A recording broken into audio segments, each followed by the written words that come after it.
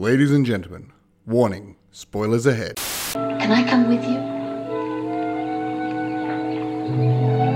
Emma, I'm afraid I'm not very good with people. I'm all right with animals, but people, I'm not very good with. I never have been. I don't know why. Good evening, and welcome to television.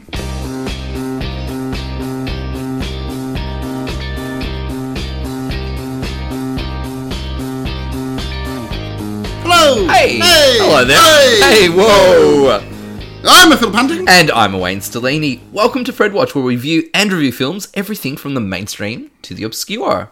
So, Philip, what have you been watching since our last podcast? I have been enjoying the first season and the latest rendition of RuPaul's Drag Race. Oh, hello. Which is now in the UK. That is correct, yes. Haven't gotten on top of it yet. Definitely do so. So we're a little late to the party. It's Yes. been going on a little while now. So we're only up to episode 2 at the moment. Yes. But a lot of fun. Yeah. I'm actually liking at the moment. There's Yeah. more episodes to come, obviously. Yes. But we're liking it more than we actually enjoyed the US season. So it's getting, even though it's the same formula, same host, it's like a fresh coat of paint. It's like a fresh coat of paint, and to be honest, again, episode 2 only, but it feels like it's because of the British culture versus the American culture. Yeah, this is true. It makes a difference. American culture, and we've talked about this in the past with this podcast, Yeah. where American humour, American culture is very sort of, top guy, top dog, Yeah. everything, the guy with the one-liners, the one that's got everything, is everything. Mm. Whereas for the British, they very much enjoy the underdog.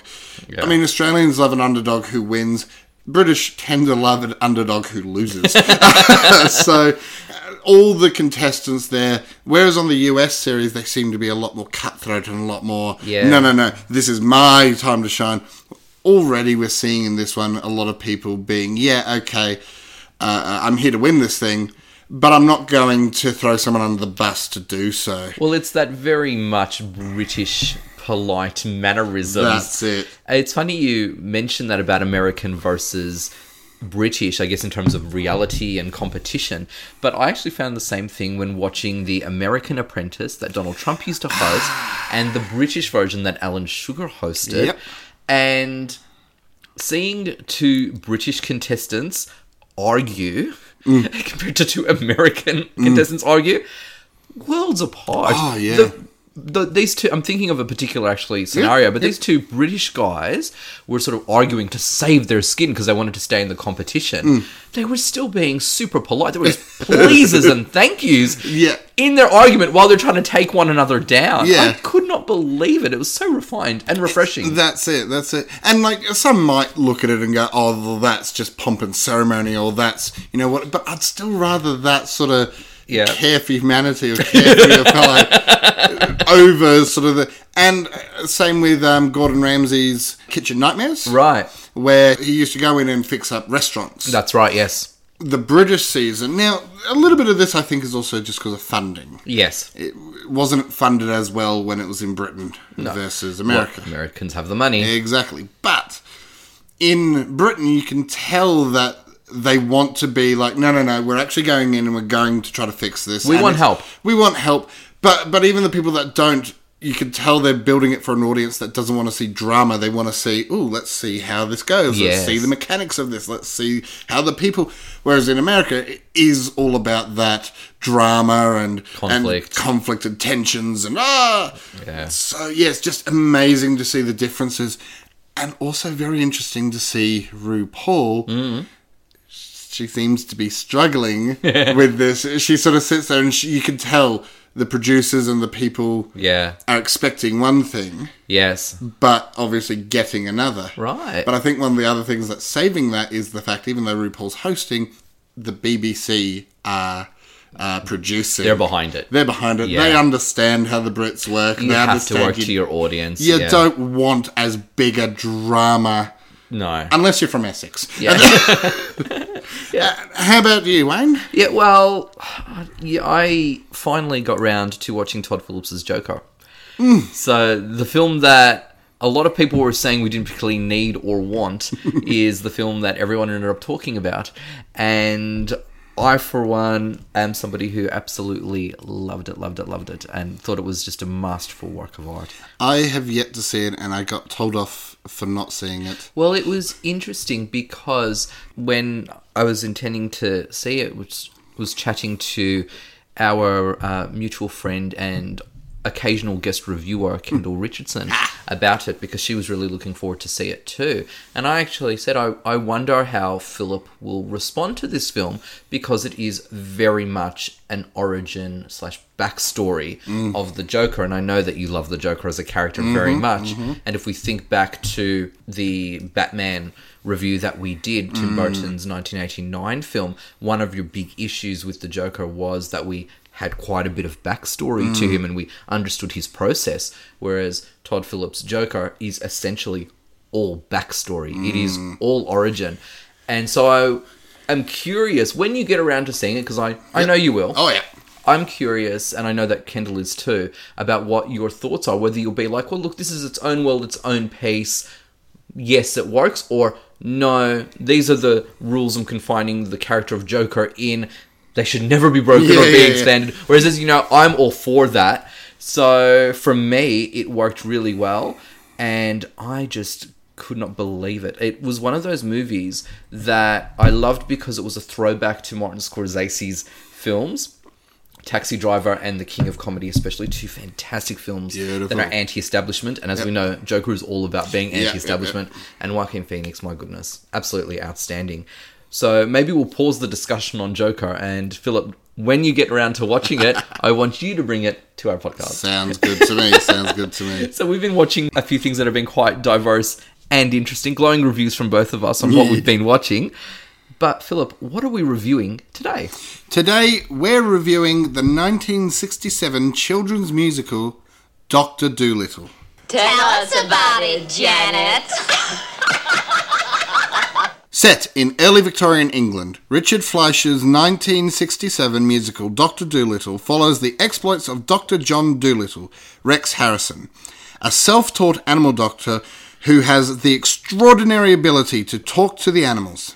He lives with the animals he helps, specifically a talking parrot named Polynesia, Ginny Tyler, who taught him how to talk to the animals to begin with, as well as Chi-Chi the chimpanzee and Jip the dog. Along with Irish animal activist Matthew Mugg, Anthony Newley, schoolboy Tommy Stubbins, William Dix, and upper-class lady Emma Fairfax, Samantha Eggar. He starts on a quest to meet the legendary giant pink sea snail, with many a song and side quest along the way. It was adapted from the novel series by Hugh Lofting, and primarily fuses three of the books in the series: The Story of Dr. Dolittle, The Voyages of Dr. Dolittle, and Dr. Dolittle's Circus. Wayne, Philip, what were your thoughts on this classic piece?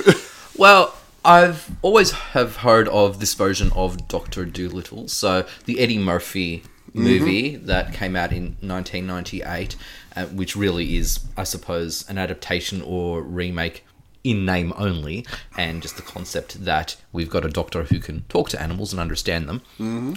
But I hadn't actually seen this version before. I thought I had when you had first mentioned it last podcast, and then I had some time to reflect. I go, no, I remember it being played on TV a lot, because I remember this image of the pink snail, and playing in the background was the song Talk to the Animals. Yep.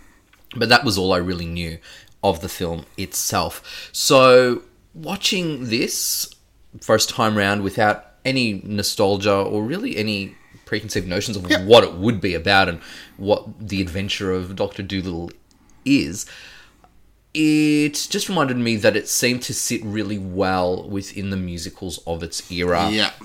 And the musicals that I guess came before it. It seems to be one of the more later musicals. For example, we would still get musicals in the late 60s and 70s and 80s, but this sort of musical seemed to be dying off at that stage. Yes. Seems to be one of the last Yes. of those grand pictures with elaborate stories and set designs and costumes and big numbers and so forth.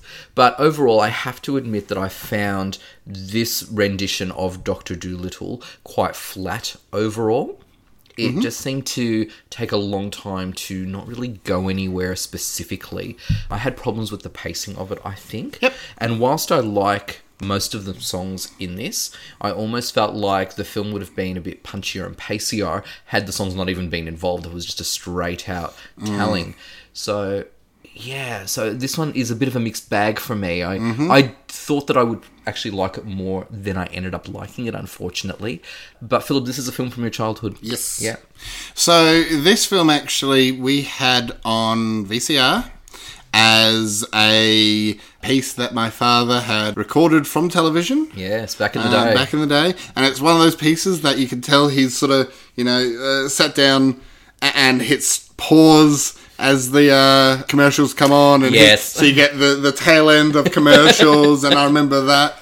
I remember from this, actually, I actually have a Star Wars memory. Of course you do. Of course I do. Take a shot. And it's essentially where one of the adverts, I think it's for KFC, were doing the Star Wars tie-in. Yeah. And the advert for that. And I actually had nightmares for years because of that, because they show the part where Han Solo's frozen in carbonite and then pushed. That is confronting. It's confronting, but also I didn't have full context at that age. Yeah. So I actually thought it was this person standing there and having a block dropped on them, thus you get that sort of imprint thing. And I thought that was horrendous, horrible. I don't blame you at all. Scary.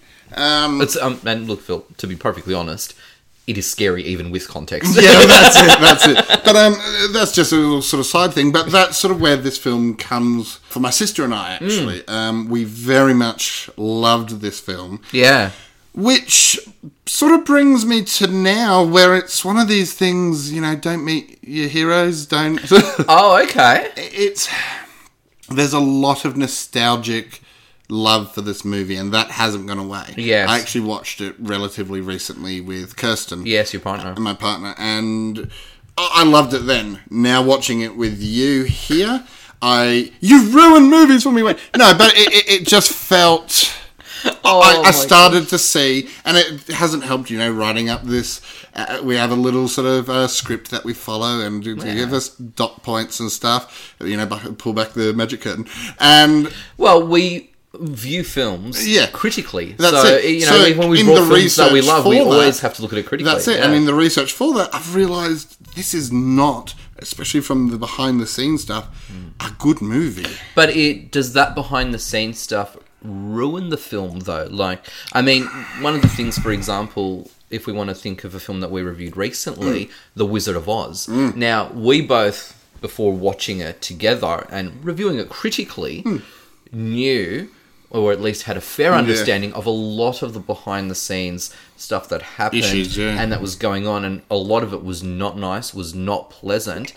But it did not stop us from really enjoying the film and enjoying the performances and the overall production. So that's a reflection of strong filmmaking where the behind-the-scenes stuff doesn't impact. So does the behind-the-scenes stuff impact it here? Because I don't know any of it. Yeah, sure. So I feel that it does, and we'll get into that soon. Right. And I feel that it does simply because I've realised I love the story. Yeah. I love the premise, I love the actors, and I love a lot of the scenery. But all of that is still not strong enough for the fact that, yes, I've realised as an adult, the pacing is not good.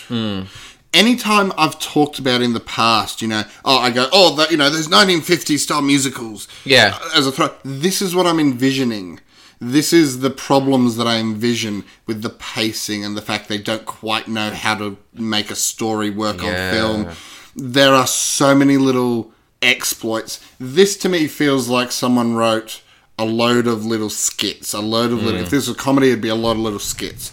Someone wrote a lot of little scenes, tiny little scenes, and then wove it together with a guy who can talk to animals. Yeah, so I'm thinking because, we talked a bit, and it's come up quite a few times, Philip, when you talked about, this particular era, when not too sure how films come together and so forth. I wonder if it's more of the exposure to the films that you have had, because in this era, if not, around this time anyway, for example, Singing in the Rain came out. Have you seen that film? No, I haven't, Yeah, you see. and I have to say, I watched that for the first time only a few years ago, so as an adult, and fell in love with it. And for me, look, it wasn't a 5-star film, but I have to say, I could see why people are in love with it. Yeah. Sound of Music's another one. So it's probably just the films you're exposed to, perhaps. But I would almost say, and I'll probably get lampooned for this. Why not? But I'd say The King and I, Yeah. Sound of Music, Mary Poppins. Yeah. And I know they're sort of different eras, but still in this sort of vein, that Yeah, sort it was of Hollywood musical. Momentum was... Yeah. It was part of this momentum. To me, they still suffer the same problem, Wow, okay. but they deal with it better, if that makes sense. So to me, I'll still look at Mary Poppins and go, this is a load of little skits Yes. sewn together with a base storyline, Yeah. but the base storyline is so strong that it absorbs those little skits and actually makes them feel like it was all one piece. Okay. I'm now feeling with Dr. Dolittle, sadly, that, I can see the seams. I can see the... Yeah, I still think, because again, we've had this conversation before, and we'll keep on having it, Oh, I'm yeah. sure, but I disagree with, I think your... I don't feel every single movie obviously No. fits that thing. That's sort of like sitting there saying, a horror and a comedy are exactly the same because they're movies. Yeah. I'm not trying to say that. No, I think just within this particular genre, I probably do still disagree with you, Philip, but I think what is glaring about Dr. Dolittle, and the thing that made me not as involved as I thought it would be, because you know what, I do like musicals from this era. I think they're fun, and I think the stories are strong, and you're right, they have such phenomenal actors in them, don't they? This is no exception in that regard in terms of phenomenal acting. But with Dr. Dolittle, it does what movies, I guess some of them back then, and even contemporary ones do. Yeah. So really, what, for lack of a better word, bad musicals do, is that this particular film feels like all the scenes, the dialogue, the action and so forth are only there so they can set up a song. Whereas for me, a good musical, and a musical that is successful, uses music, uses song and those types of performances to propel the narrative. Yeah. Whereas this feels like the narrative just exists so we can have a song. Yeah. And that is my main problem with this film. So I think that's why I wasn't quite drawn to it. No, and I definitely agree. So for me, I'll quickly talk about the stuff that I really still enjoy. Yeah, of course. So- So what didn't I crap over your childhood with? Yeah. So the songs themselves, I absolutely stand by. I think they're really well done, well written, well performed. Yeah, a couple of them are slow, but you get that with every musical. You get There's nothing wrong with slow songs. Slow That's songs it, are beautiful. that's it. So the songs themselves, I think, are beautiful. I still love Talk to the Animals. I think that, to me, is an absolute classic. Yeah. Good song placed badly for me. Yeah. Because for me, I'm sorry to cut you off there, Phil, but I think that, for example, that sequence there is one of the prime examples of what I'm talking about. Ah, okay. We have an extensive flashback about Dr. Dolittle and his sister Sarah, and it seems like it only really exists for two reasons. Some physical comedy, Yep. which is either hit or miss, and for me, most of the physical gags are a miss in this film. Yeah. And because it then leads into Talk to the Animals. Other than that, this really lengthy flashback is unnecessary. Yeah. So that's just one of the examples. And it's unfortunate because that song is great. I do like that song. That's yeah. it. Yeah. I really love a lot of the scenery and the scenes of this, which, funnily enough, this movie... So what I was talking about with, seeing the behind-the-scenes stuff... Apparently, this movie, it ran over budget. It ran over time. It did not make it back at the box office. When filming, they brought in all these animals, imported all these animals to Britain from America, who were then all put into quarantine, which they, some reason, didn't expect to happen. and then had to go and get more animals locally just to try to keep on filming schedule. And then the question is, why didn't they just film locally? Yeah. Apparently a lot of the local townspeople, so they went to this quaint little town, and a lot of the local townspeople got really annoyed because set designers started coming in and just taking down people's aerials just so it would look authentic. You don't do that. Arrogance of Hollywood. Oh no, we're making a movie. People will be excited about this. It was absolutely ridiculous. And all these sort of things sort of happened, and yet it looked gorgeous. Yeah, it's an aesthetically beautiful film. Yes, aesthetically beautiful. Yeah. I love the actors, but even the actors, I'm reading some stuff here, and reading about them, I've gotten less and less to love them. Oh no. The more you dive into this stuff, the more you realise they're maybe not great people, which I know in some respects you should sit there and go, okay, someone's personal life should be separate to the art they make. I mean, yes. We've had this whole thing about so many recent celebrities, performers, etc., etc. Separating art and artists. Separating art and artists, but for me, it gets a little muddier when the allegations happen on the set of the show. Yeah. So, allegedly, and I will throw out allegedly and all that jazz, but Anthony Newley, who is Jewish, reported that Rex Harrison continually made anti-Semitic jabs at him. Okay. Predominantly, there was apparently this issue on set about Harrison being annoyed at how much airtime Newley was getting. Right. And according to Anthony, there was a very strong anti-Semitic vibe going on. It wasn't just, oh, I want all the time. It was, what's he getting all this time for? Wow. Sort of thing. Now, again, that's allegedly, but you sort of sit there and you go, how much do you allow yourself to go, oh, well, that's the time versus this guy was a horrible person. Yeah. And again, to me, it muddies it when it's on set. If it's just a personal thing, you go, okay, it's the era, it's hard. Well, was it...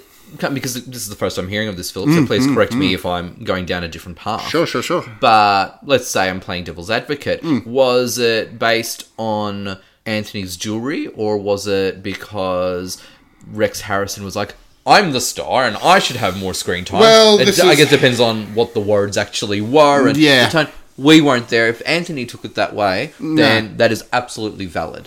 That's it. And this is part of the problem as well with history, that you're never 100% sure. Without talking to them directly, you just won't know. Yeah. I mean, at the end of the day, I suppose Mr. Harrison was not very nice to work with for some of his colleagues. Yeah. And I think the reason that very much sticks out to me is because... Again, if it was something that happened outside of, then again, I'm not going to be a fan of it. No. But I do feel, it's, oh, okay, he was a racist, great, sort of thing. But for me, whilst the show was being created, you're creating something for children, you're creating something magical for children. Yeah. Can you not put things aside? Can you not just... But does it... I guess the question there is, did it translate on screen? Well, this is another thing. Knowing that, I do wonder how much that does influence it. Well, this is the problem: knowing versus not knowing. Well, for somebody who did not know, I found no problem whatsoever with the chemistry and the rapport between Anthony Newley and Rex Harrison. I thought they looked like they really got along. Like, I believed the chemistry. I believed it with all of the four principal players there as well. So I thought that they did really well in that regard. So I suppose even now knowing that, I can put it aside and look at the film as the film and the story the director wants to tell. There are films where when actors don't get along, it translates on screen. If you watch a horrible film called Autumn in New York with Richard Gere and Winona Ryder, you can tell they could not stand each other, Yeah. and they play love interests. Yeah. But it actually shows on screen. Yeah. There is zero chemistry Yeah. there at all. I didn't sense this here. No, that's... But now knowing this, if I were to watch this film again, I wonder if it would impact. Yeah, definitely. And I'd definitely say one thing that translated on screen because it was written into the script, Yes. the rampant sexism. Yes. A reflection of the era. Yes. That's it. The And era, not just- era when the film was made as well as when it is set. Exactly. I was just about to say it's copped a double whammy. Yeah. With it feels to me like the writer and director sat there and went, you know what? All this women lib stuff is starting, and we could get into that. I just can't be bothered. I personally think you give them too much credit to even consider possibly, women's yeah. lib, to be honest, Philip. Yeah, I true. just think, Yeah, that's you know, it. I mean, we need a woman in this film. I always think it is to reinforce the heterosexuality and heteronormativity Yeah. of the men, because it's a male-dominated, it's a patriarchal world, it's a patriarchal story. Which, interestingly, sorry to cut you off, but interestingly, they had originally had two love stories going on, one between Matthew and one between Dr. Dolittle. Yes. With this one woman. They decided to essentially cut both of them. Yeah, sort of Except cut for- them as they develop. Yeah, that's it, except for like little hangovers of that in the songs and a few of Yeah, the scenes. you get it with Dr. Dolittle, a little hangover. You sense, though, there is potential, or at least that it will be pursued between Matthew and herself. You feel that with Emma, that she is there as, I guess, you know, the maternal, the domestic figure that needs to be there to look after the men. She says, you know, she is on board the boat. I think, one, it's to pursue Matthew, and secondly, she says it's to look after Tommy as well.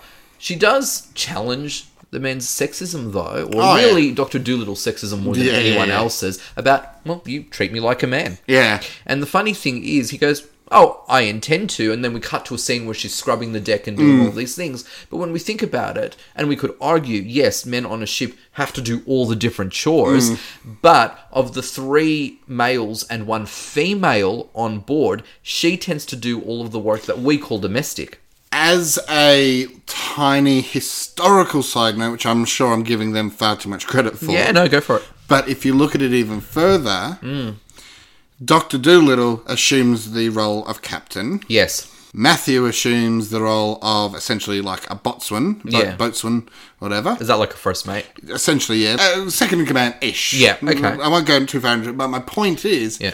that's almost why they're not doing that work, because they're in the higher command. Absolutely. thing. So she's being seen as a man, Yeah. but as the lowest version of a man on a ship, the sailor. But also, let's not forget, unlike the other 2 men who accompany Dr. Dolittle, she invited herself. Yes. The encouragement and really the seal of approval, if you will, from Matthew is absolutely irrelevant. Yeah, You yeah. know, she wins favour by being domestic, by making them... by saying I can cook. and making seaweed pie. Yeah. Dr. Dolittle is quite reluctant or hesitant Yeah. to say, well, you made a pie, big deal. It's not even the greatest pie. It's Yeah. not the tastiest thing. She makes one seaweed pie and she goes... But again, I guess it is... And yeah, I'm probably now going to be defending the writers and the context and everything. But I suppose isn't a ship generally men's territory and women are intrusive and invasive? It's no place for a woman. They say these things, essentially, if not word for word. So, I mean, I guess in the context it does work. Can I forgive the sexism? Yes, it's reflected of when the film is set, probably more so than when the film is made. And if anything, she is probably more assertive, I suppose, than a woman might have the confidence to be. It's one of these weird ones that, on one hand, and again, this is hard to say too, because this is now sort of going, oh, well, women should be one-dimensional character. But what I'm driving at is, on one hand, they have her being really assertive and really, go-getting, and then she's complaining that they might end up in the Sahara. Of course, because women Being have in to wibbly be ways. women have to be precious and delicate. Yeah, so it does have this sort of juxtaposition sort of thing, Yeah. which I know women can be, but my point is on As can film, men. as can men, but on film, especially for this sort of era, it's just really It's heightened. it's heightened and it Yeah. sticks out like a dog's hind leg. Yeah, but I mean, I think just even saying that Emma's purpose really is to reiterate the masculinities and heterosexualities of the men in this film, I guess further proven or supported, considering that she's not in the original text. She was Yeah. created for the film.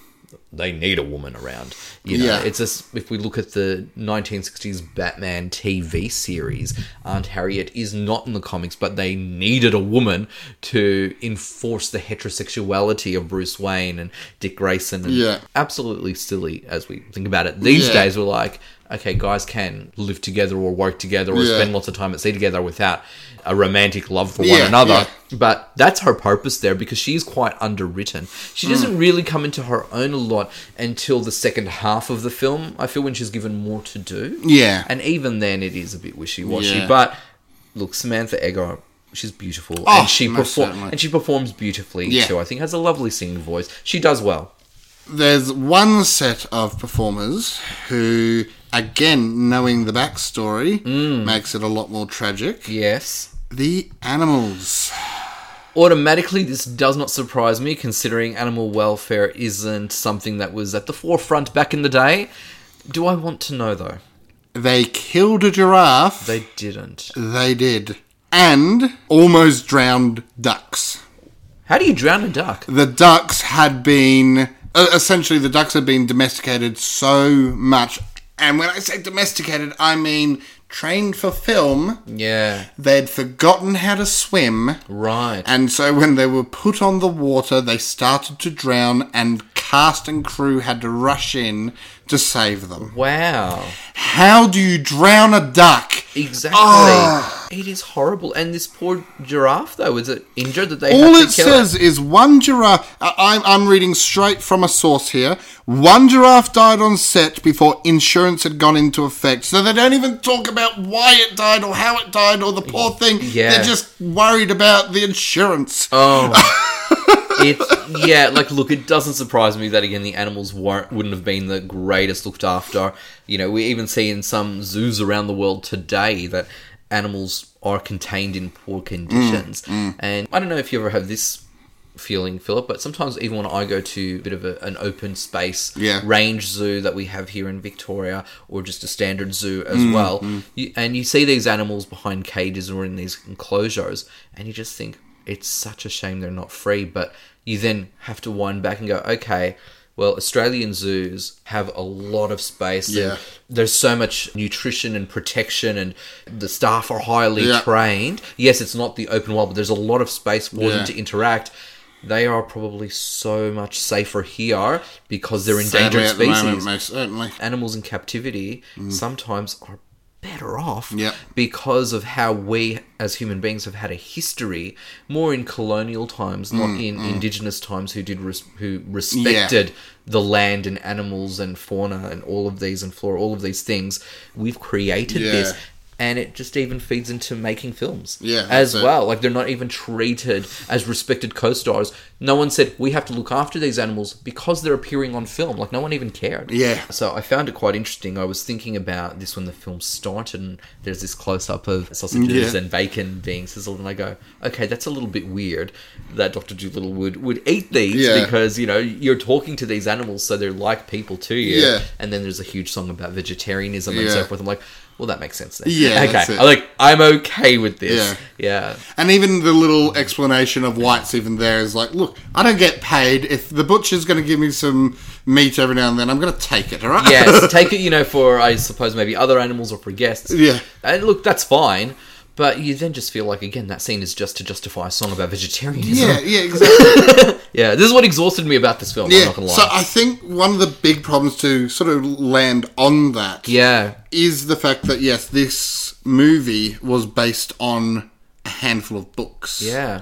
So They were based on the 3 books, The Story of Dr. Dolittle, The Voyages of Dr. Dolittle, and Dr. Dolittle's Circus. Yeah. You can almost see those 3 Yeah. books portrayed perfectly there.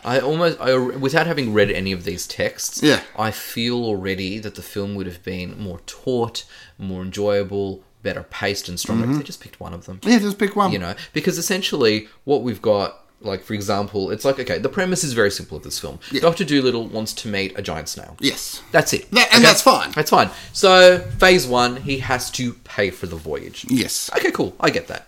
A lot of time is Yeah. devoted to him in a circus that will raise money. Yeah. He is questioned about his sanity. Can he speak to animals? And there's a lengthy courtroom scene, Yeah. which demonstrates that fine. There's a lengthy part about helping a seal get home. But why? But why? Exactly. Why do we need that? And also, one of the things that really bugs me about this movie is the inconsistency in terms of communicating with animals. It's great that he learns how to speak in animal tongues, right? But he will have broken animal speech, so to speak. He interchanges English when communicating with them and their own native ones as well. He talks in both. Yeah. So you spent all of this time explaining about how you learned to talk to the animals. And then you don't. And then you don't do it 100%. So wouldn't it have been easier just to say, well, I learned how to understand animals and then they hear me and understand, or just exclusively speak in their language? Yeah. And there's like only one time that made any sense, and that's because he has the line. So when he's sort of talking to the whale, and could you Yes. hit here? And he's sort of doing it in sign language. And then he says, I really must learn to speak whale. Yes. It's the only time that we get this idea of, okay, he hasn't learned everything. Yes. And this is why he's talking in English. But you're right. But then also, why can't a whale understand English when every other animal can? Well, that's it. Like, for me, there's no cohesion with it. For me, again, it feels like this movie is being torn apart in front of me. It feels like, And I'm not even sorry. No, at this to be stage. honest, neither am I. But part of it, I think, is because you can justify, I think, certain bits, like when he's talking to the dog and he talks in English, because we talk to dogs in Yes. English and they understand us. Yes, that's fine.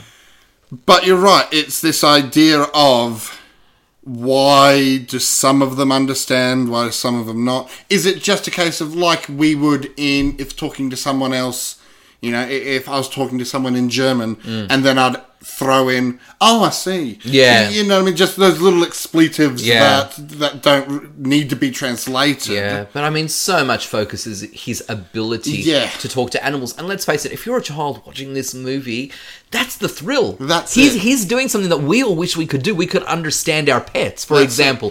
He's doing that. So find a way that you're going to relay that on screen and stick to it. After saying all of this, Yes. I still prefer this version over the Eddie Murphy version. Right. And I'm saying this because the one tiny fact that moves it one way or the other for me Yes. is that the doctor here, Rex Harrison's doctor, Yeah. learns how to speak animal. Yes. Eddie Murphy, magically. Yeah, it's kind of like something. It's Something almost like happens. it's almost like The Shining. You have it this whole time, and then you discover it. It Yeah, sort of that's surfaces. it. And that bugs me. Okay. That always bugged me about the Eddie Murphy 1998 version. Yeah. And I can't move away from that. My brain will not let me. Even with all these issues, Yeah. I cannot move away from the fact that they took something that had a man of science discovering something brand new and amazing to, oh, magic! Yeah, I have to say I've seen the Eddie Murphy one a few times, not recently, mind you, but I remember just really wholeheartedly enjoying it now. Admittedly, I hadn't had this version to compare it to, but now that I do, I would still rather the Eddie Murphy one. What I'm almost thinking is, Yeah. I would like the base storyline of the Eddie Murphy version with elements of this version. Yeah. The more cohesion of the Eddie Murphy version, because it is more consistent and Yeah, well, the storyline works better. Well, by memory, when they're communicating, they're always communicating in English. So at least there's a consistency Yeah. of language there. Yeah. Yeah. They're communicating in English, and then you cut back to What other people can see, hear. and you're seeing them talking in animal. Yeah, As which it were. again, there's consistency at least. Yeah, exactly. Yeah. Again, a little bit of it is I like the idea that the animals talk like animals. Yes. And that's what everyone Yeah. hears and sees, including the Doctor. Yeah. And the songs, to me, I missed the songs when I watched the Eddie Murphy version. Again, I know it's a different thing, but I still was like, but those songs. Well, again, it's only a remake by name and Yeah. the fact that he can communicate. Yeah. It doesn't take anything from the books, really. Exactly. And so, to me, that kind of brings me to the new version of Dr. Dolittle that's been announced. Absolutely. We've only seen the trailer. This Yes. is with Robert Downey Jr. Yes. I think it kind of does that. I like this trailer. Yeah. So this trailer has come out. It's been out for a while now, but just us looking at it, I guess, a bit more analytically for the purpose to include of original, remake, and now another version of it. This seems, I think, to get the balance right. There's only so much you can draw from a trailer. Of course. But it looked beautiful. There is a consistency with the way the animals are presented. And Robert Downey Jr. is such a wonderful actor, very engaging. At first, I have to admit, watching this trailer, I wasn't sure about him. Just seeing it, I go, really?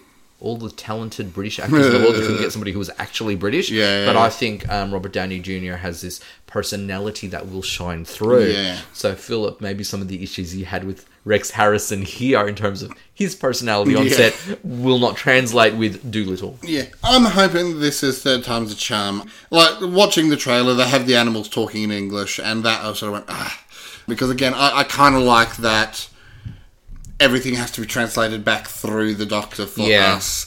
I kind of like that just because, again, it insinuates that animals are dumb unless they're speaking English, to me. If it insinuates that their language... to me, it's almost reminiscent of having a movie where there are Germans or Russians and they're speaking broad English just because, it's a Western audience. Where I've always found more respectful when they have them speak their mother language, the mother tongue, and it's translated as subtitles. Yeah, you might sit there and go, bloody subtitles, but to me it's more respectful of the culture. It's more respectful of the... Well, I agree with you because I love subtitles. I don't have a problem with subtitles at all. I do wonder if, for example, with, say, Dolittle, and, in the case of the Eddie Murphy version, Rex Harrison version as well, the common language of English is used almost like as a substitute of subtitles. So I have seen some films, for example, and some TV shows that are set outside of the English language. And you will see people speaking in, say, native tongue, and then it will cut to them speaking in English. But we understand that's just a translation, for example. So not subtitles per se. But it will be like, this is what they're saying. It's in English, so we understand it. We get that they're actually speaking their native tongue. I wonder if it's something like that. Maybe. And I can kind of appreciate that too. This one, I will say, the trailer, I will admit the graphics look a bit so-so for me. Dolittle? Of this new version. But, after saying that, I'd much rather dodgy graphics than Rex Harrison riding a giraffe that we find out possibly died. When that happened, you and I just sort of looked at one another. I was like, I've never seen anyone ride... I don't actually think I've ever seen anyone ride a giraffe before. No. And he legitimately is. It's not... there's a close-up and you think, this is going to be a puppet. Or, no, it is a legitimate giraffe. No. They're just sitting on a giraffe. Absolutely, because I will say that when they use puppetry or, artificial animals...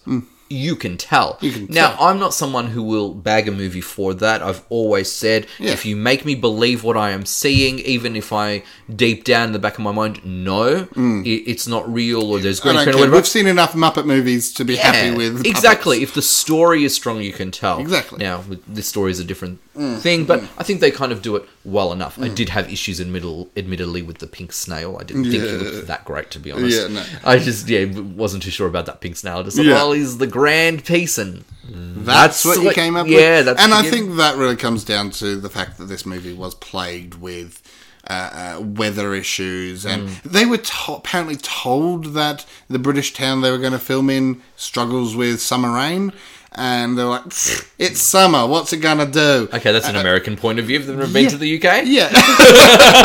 Yeah, and they had trouble with the rain. There were issues with, tropical storms in the tropical area they filmed in. Yeah. They're just constant issues. They spent, I think it was like 3 times their budget to put this thing on. Yeah. Look, I have to be honest, none of these sort of behind-the-scenes stuff impacted the film for me. Like, I couldn't tell, to be honest.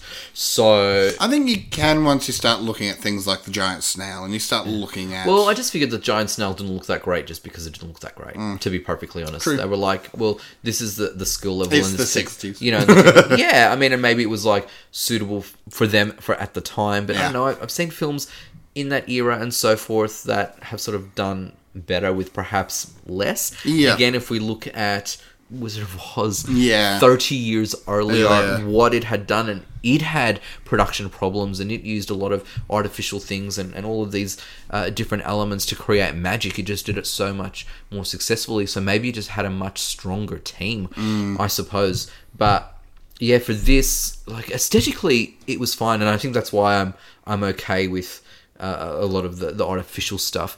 And it looked beautiful. The music by themselves were really nice, but just the way that it balanced with the narrative, like I can't really get away from that. Yeah, I think I have to agree. Yeah. Predominantly. A little tiny trivia bit that doesn't sort of fit anywhere else that I thought you might like, Wayne. Go for it. The film is shown to the students of Springfield Elementary School in The Simpsons episode Q Detective, which aired October 4th, 2015. Just a little Simpsons bit I thought you might like. I kind of want to see that just to see whether they do a small parody of it or whether it's just you hear the audio in the background, how they actually handled that. Why did they pick such an obscure film? Yes, okay. Well, not that obscure. I suppose it's a childhood film for many people. Yeah. Although, if it's an episode that aired in 2015, you say Dr. Dolittle, most are going to think most considering Eddie Murphy version and love it. So I think this would be a bit of an oddity. Yeah, that's it. But after all that, yes. Final thoughts and score out of 5. Well, I'm actually glad that I have seen this film because I do like most musicals from this era, and I think they come across quite successfully. Dr. Dolittle, however, is below par for me. I think it is aesthetically beautiful. It is well performed. I particularly loved Anthony Newley. As Matthew. I thought he was quite charming as our Irishman there. Yep. He pretty much opens the film with the song, and he is prominent throughout the film. Sometimes does get long stretches of scenes without Dr. Dolittle. So he is a really strong figure who is in the forefront. He is our guide through this world. And we get that because he first meets Tommy and tells him who John Dolittle is. And which, as a side note, how long's Tommy lived in this place? How does he not know who the eccentric veterinarian is? But anyway. Well, maybe Tommy's never had a pet who's been sick because, he does come across as a duck that he feels sorry for and wants to protect it. And Tommy is actually a lovely character. Again, isn't really given much to do, but I guess children in films like this and of this era won't really. But, he's a charming young man, I think. But yeah, Anthony Newley for me was an absolute standout. I think Rex Harrison played Dr. Dolittle with confidence. Yes. You can see this strong theatre background in him coming through. I think he really committed to the role. He's a very strong actor. Regardless of anything else I've said, he's an amazing actor. I have to put all that aside and just appreciate the performance that he's given. He does it really well. He has fun with it, I think. I think that it was a film that he may have enjoyed making. I got that sense. Yeah, so for me, production problems don't really come through on the film. But my issue is the way that the film is structured. The story is very simple. But it seems, in terms of the dialogue and action scenes, that all they exist for is not for a narrative, but to introduce songs. And I have a huge problem with that because, as I've said, musicals should include songs to advance the narrative, not have a narrative to advance or introduce songs. It takes quite a while to get where it's going, and in the end it is a bit of an anticlimax for me. So it's Dr. Dolittle by name and by nature as well. Dr. Dolittle does very little. but there are enough positives to draw from it to say that, look, it is actually worth a look. It's 2.5 out of 5 from me. Yeah. Philip. Well, definitely it's difficult to come up with a score for me on this one. Because, again, I'm fighting a lot of nostalgia. I love the songs. I love the feeling of childhood I get with this. We watched that recorded video time and time again as children. I can remember half the adverts that were dovetailing each bit. Gorgeous. I didn't realise until I got this DVD version of it, I didn't realise there was an intermission because obviously they cut that out of the TV version. Exactly. But it definitely falls flat on a lot of things. And I think I agree with you when you say that it feels like it was built for the music. There is actually a point in the research that I found that they had a really heavy media blitz and they were trying to sell toys and soundtracks. Yeah. And all this paraphernalia to go with it. And because it flopped so hard, that actually made studios not worry or not want to push merchandise as hard, which is the sole reason that George Lucas was able to later keep and retain the merchandising rights. Because no one saw the value. No one saw the value because of this movie, how hard it flopped in its merchandising. Yeah. People went, oh, well, merchandising's a gimmick that's useless. It's no good. Yeah. So that, to me, is an absolutely amazing sort of thread to one of my favourite movies of all time. And a movie that you have to bring up in every single podcast. You can find a link, my friend, can't you? Of course. It's 7 Degrees of Star Wars. This is why we haven't reviewed Star Wars. We don't need to. No, don't need to. Yeah, that's it. But, end of the day, this struggle leads me to say that a nostalgia score, give this 5 out of 5. Right. But a critical score... So the real score, Philip. The real score, I have to give 2 out of 5. Wow. Yeah. Okay. It just it doesn't stand up the test of time. It is definitely something I think that people who enjoy musicals, these musical movies, definitely worth a watch. Is it worth showing to your kids these days? Definitely not. Is it worth breaking out a record of it? Sure, but just enjoy the one or two songs. Yeah. But Wayne. Yes. After this miserable killing of my childhood... Yes. What do you have in store for us next time? Well, Philip, next time we are going to go further back in time from this film. So a film that was made about 30 years beforehand as well. It's celebrating its 80th anniversary. It was for a really long time considered the greatest film ever made, and definitely one of them. But a contemporary lens has people looking at it a lot more critically. I think it's a masterpiece, and I'm curious as to what you will think of Gone with the Wind. Oh. So we are going to experience this epic, and what was for the longest time the most successful film ever made. Frankly, my dear, I don't give a damn. That's all I know of that. Well, one of the greatest lines in cinema history. But awesome. Yeah. I can't wait to see it. Yeah. I've not yet seen it, so can't wait. Well, I look forward to bringing it to Fred Watch next time. Until then, I've been Wayne Stellini. And I've been a Philip Hunting. And you've just experienced Fred Watch. Cue music. Dun, dun, dun, dun, dun.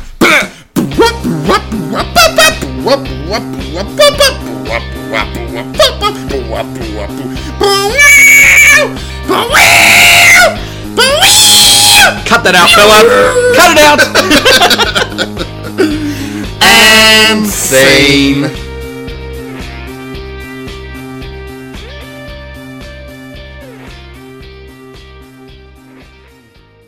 Blooper reel. G'day. Hello. Hey. Whoa. Hello. I'm Philip Hunting. And I'm Wayne Stellini. And welcome to Fred Watch, where we review and... Oh, fuck me, sorry. Richard Fleischer. Fleischer. Richard Fleischer. Rex Harrison. Ginny Tyler. Anthony Newley. William Dix. Samantha Edgar. Yeah, too easy. Famous last words, my friend. Yep. Oh, no. But no. Yeah. Fleischer. I think it's Fleischer. Fleischer. Take one. Set in Take 2. Set in the early Victorian England. Oh, that's why I've left that out. Derp. Take 3. Set in early Victorian England, Richard Fleischer. Okay. One last time. Not one last time. This is going to be horrible. Don't say things like that. They make me laugh. Take 4. Set in early Victorian England, Richard Fleischer's 1967 musical Dr. Dolittle follows the exploits of Dr. John Dolittle. Take 5. Set in early Victorian England, Richard Fleischer's 1967 musical Dr. Dolittle follows the exploits of Dr. John Dolittle, Richard Harrison. Richard Rex. Take 6. Set in early Victorian England, Richard Fleischer's... What are you doing? Me. Sorry, it was... Oh, sorry for I was just distracted. I was just looking up the movie on Wikipedia. Yeah, no, that's right. I was just distracted, sorry. No, that's okay. No, I just pulled up the cast list so I can just go back and forth. Take 7. Set in early Victorian England, Take 8. he lives with the animals he helps, specifically... Take 9. He lives with the animals he helps, specifically a talking parrot called Polynesia, Take 10. along with Irish animal activist Matthew Mugg, Anthony Newley, schoolboy Tommy Stubbins, William Dix, and upper-class lady Emma... Take 11. along with Irish animal activist Matthew Mugg, Anthony Newley, schoolboy Tommy... Take 12. along with animal activist... Take 13. along with Irish animal activist Matthew Mugg, Anthony Newley, schoolboy Tom... Just going to make that slightly bigger. Because I know what it is. My eyes are darting around to every word but. Take 14. Along with... Take 15. along with Irish animal activist Mugg...